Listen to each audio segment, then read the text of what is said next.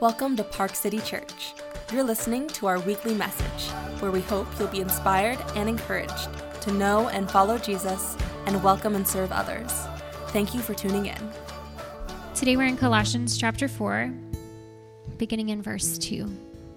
Continue steadfastly in prayer, being watchful in it with thanksgiving. At the same time, pray also for us, that God may open to us a door for the word, to declare the mystery of Christ, on account of which I am in prison, that I may make it clear, which is how I ought to speak. Walk in wisdom toward outsiders, making the best use of the time. Let your speech always be gracious, seasoned with salt, so that you may know how you ought to answer each. So we actually read a section of this passage last week, and with kids in the room, and we tried to do some fun with pipe cleaners. And one of my children asked me this week, "Are your sermons always that fun?" And I was like, "Well, yes, of course." And I was like, "I'm glad she thought it was fun because I thought it was questionable." But you remember in the verse, which was just a different sort of, I keep pointing over there, you don't need to look over there, but it was a different sort of translation, kind of a contemporary expression of the verse. And there was the phrase, that when we pray with our eyes wide with gratitude. And that was a line that we recited. Well, later in the week, I can't remember if it was later that day, I was at the park, took the kids to the park. My nephew was there. And they were off playing. I was, sitting, reading a book, as you do, let me take you to the park, because this is about you and not me. And they came running up to me, and there had been a kid who was pushing them, not in a, knocking them down, but I think I was reading a book, I don't really know, had been, kind of helping them slide down this slope. And they came running over. They're like, "Yeah, this kid was pushing us." And my nephew was like, "Yeah, I told him my eyes were wide with gratitude." And yeah, right, I know. I was like, "Wow, you were paying attention." And later in the week, my Kristen tells me, she's like, "Yeah," I'm like, "Do you even know what that means? What does that mean?" Because his tone, there was something about his tone. I told him my eyes were wide with gratitude. He's like, "Yeah, sassy," right?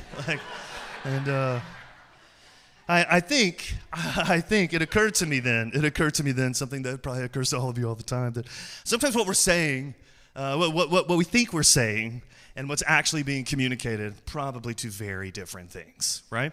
Often two very different things. It's actually, I think, a concern in the passage that Kristen read for us this morning. That what we think we're saying and what's actually being conveyed can, in fact, be two very different things.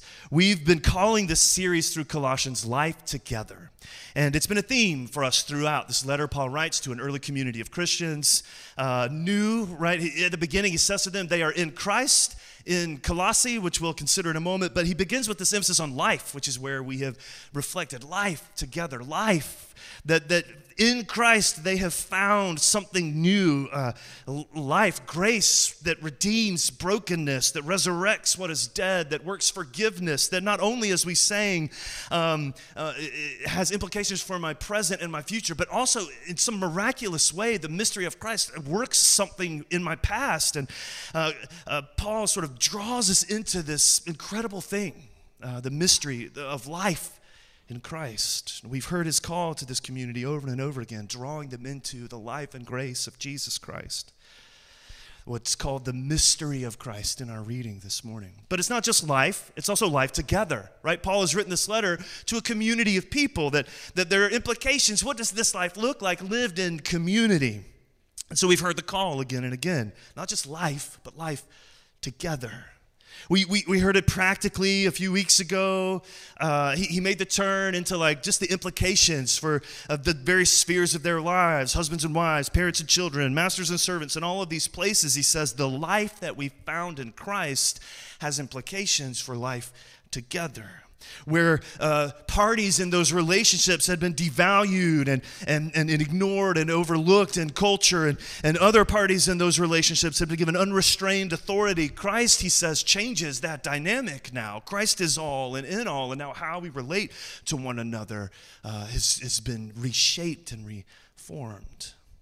Interestingly, in our reading today, he pushes that imagery of togetherness, life together, even further. right? So we have, until this point, sort of focused on like life in here, in the relationships in this community. But specifically in this passage, he says life together is not just about your life together. It's your life together here. It's also about your life together with other people. Outsiders is the word here, which is not a way we, I think, maybe typically think of it. Life together here, sure. What do you mean life? Well, you live together with all sorts of people in all kinds of spheres. You live together with neighbors and coworkers, Christians and non-Christians, Democrats and Republicans, right? All of these spaces. And Paul is drawing them into life together. There is a togetherness in how you relate to others outside of this space as well. And here in this passage, he draws their attention and your attention to it this morning. And, I don't know, we'd be remiss, I think, if we didn't acknowledge that over the history and life of the church, it's not hard to imagine moments when what we think we're saying and what we're actually conveying are very different messages, where we have somehow lost this tone that Paul draws us into here. Life together, not just with one another, but with others. Christ reshapes those spaces and relationships as well. You do get the sense, right, in Paul's sort of command here, right? Walk wise. Let your conversation be full of grace.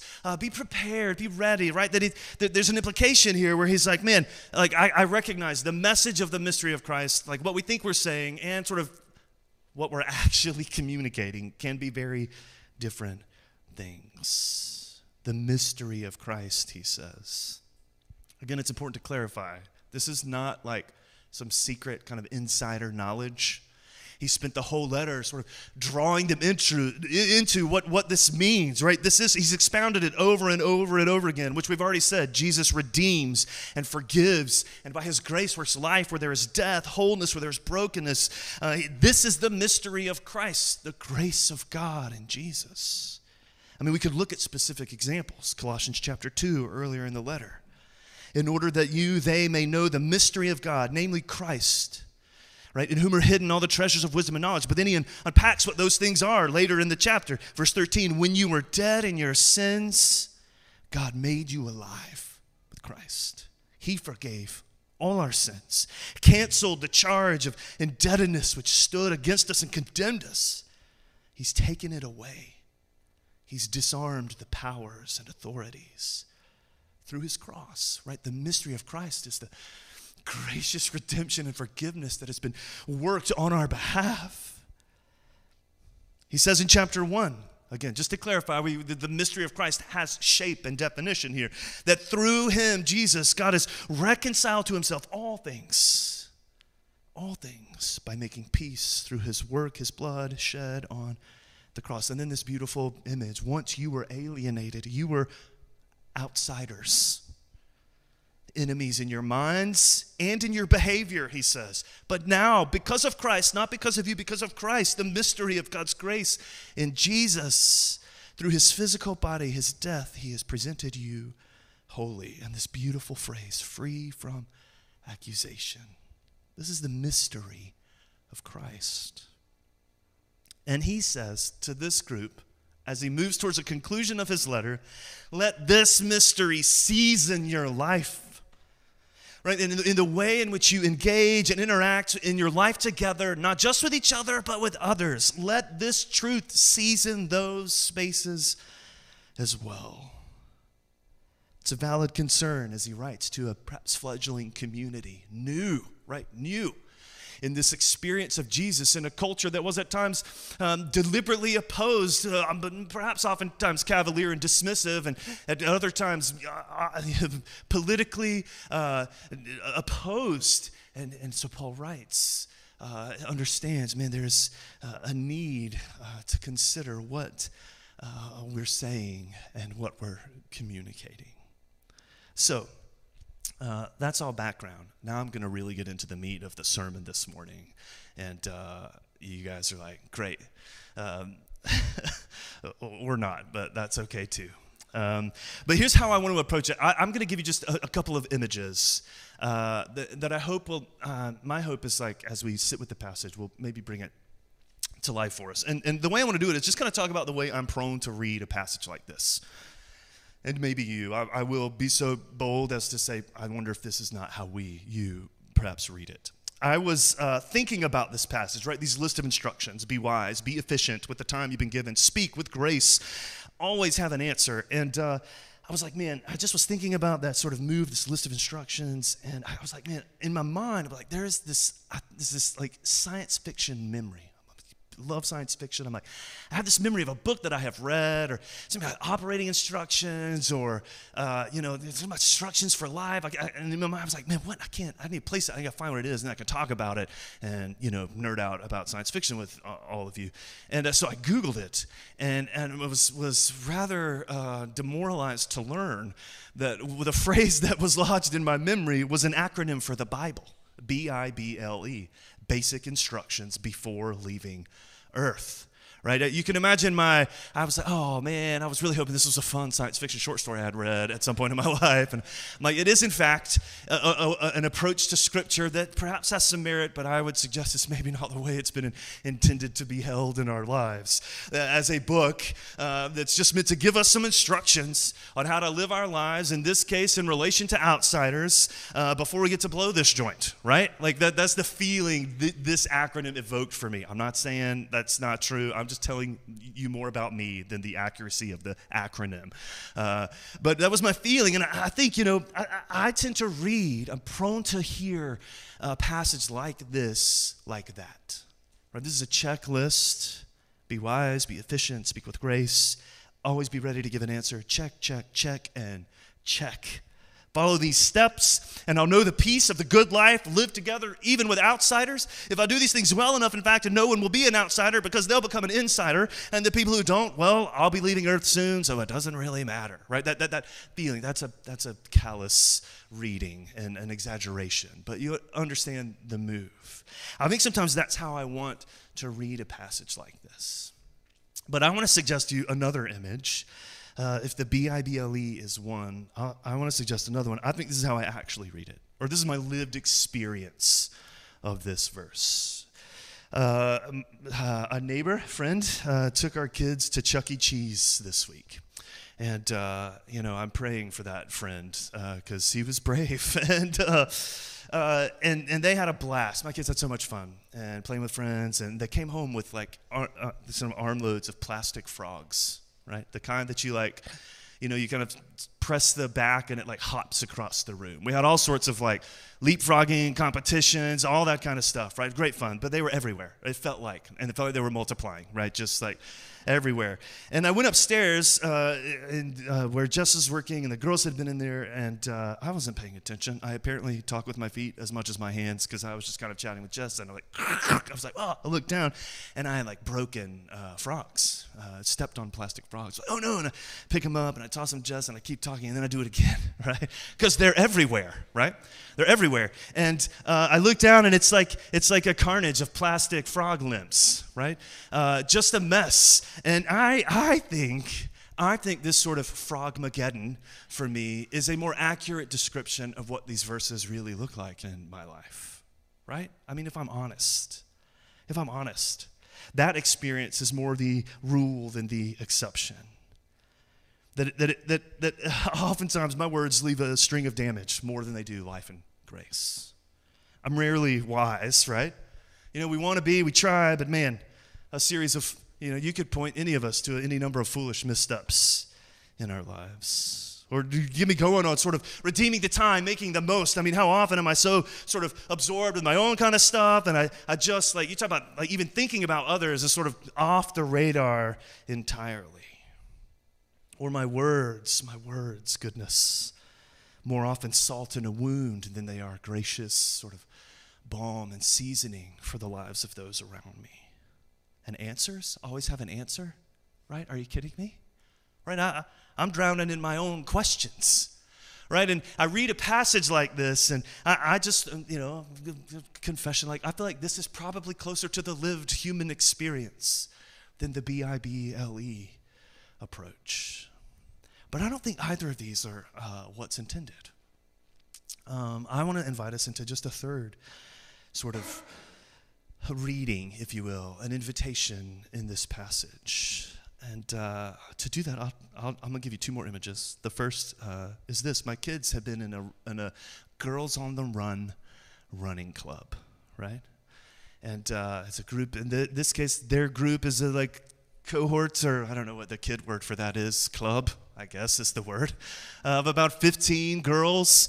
They were together for a couple of months, and there's clubs all over the metro, and then they all convened at Swope Park yesterday and ran a 5K, and there were like just tons of people and kids. It was great fun. But in this round of doing it, they played a game this week that we've continued at home, and we're going to play together here this morning. So they put one of the 15 kids in the center and all the kids in the circle, and they got to ask them a question. And the game was that the kid had to answer meatball to every question without laughing, right? You understand the premise of the game? You're already laughing. You lose, right? Right? So, you can imagine sort of where this game went. So we're going to try it, shall we? Shall we try it? I'll leave it to you whether you want to answer in the singular or the plural. That's inconsequential to me, but your answer has to be some variation of meatball, all right? You guys good? It's a simple game, like what goes well with spaghetti? Right, what are you bringing to the Chiefs party next week? Yeah, what's your preferred toothpaste flavor?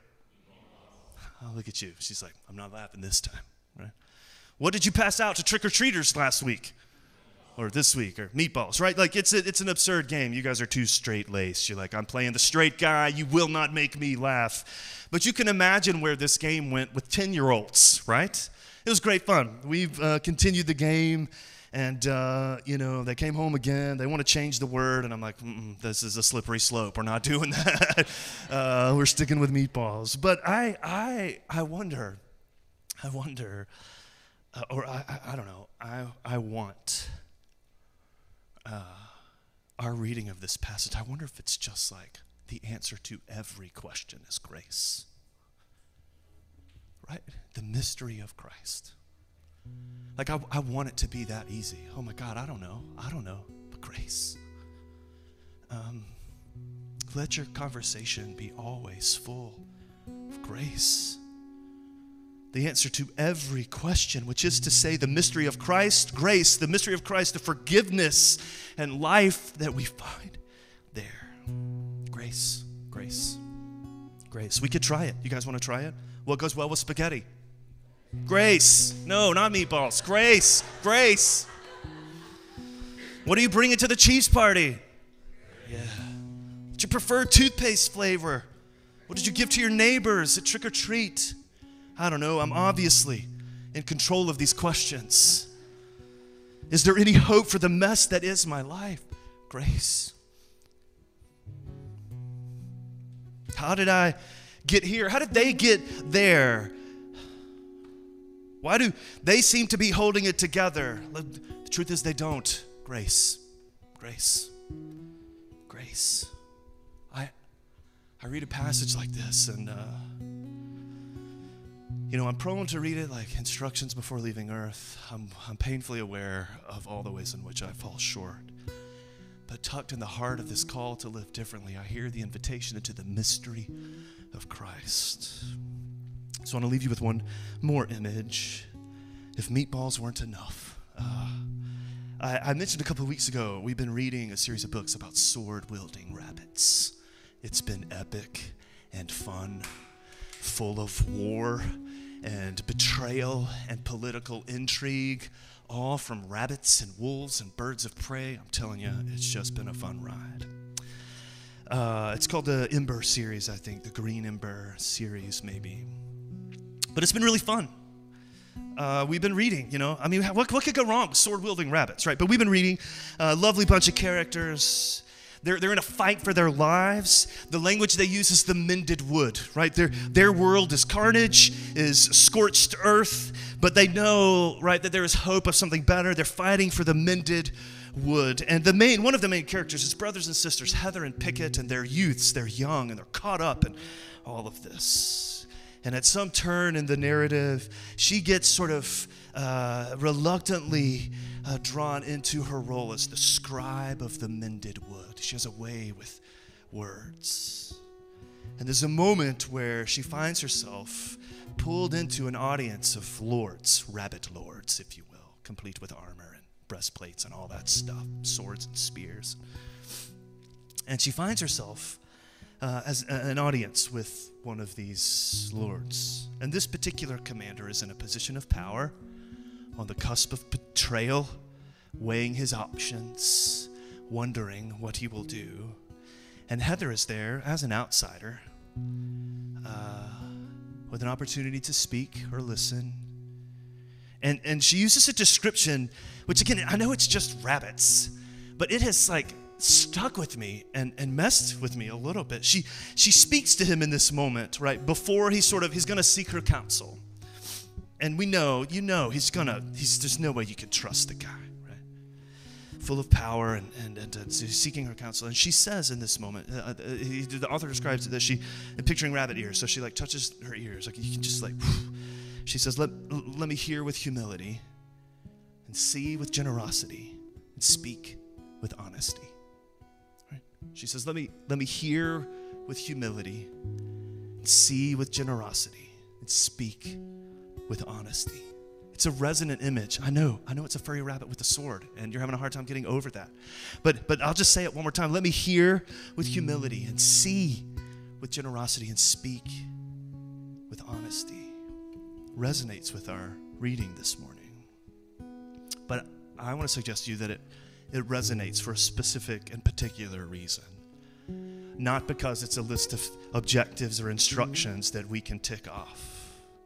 No, these qualities that sort of vibrate with the themes of Colossians 4 resonate. They're compelling because they are, in fact, the qualities of Jesus. Jesus, who hears, sees, and speaks to you. I read a command like, let my speech be always full of grace. And I know how woefully short I fall of that call.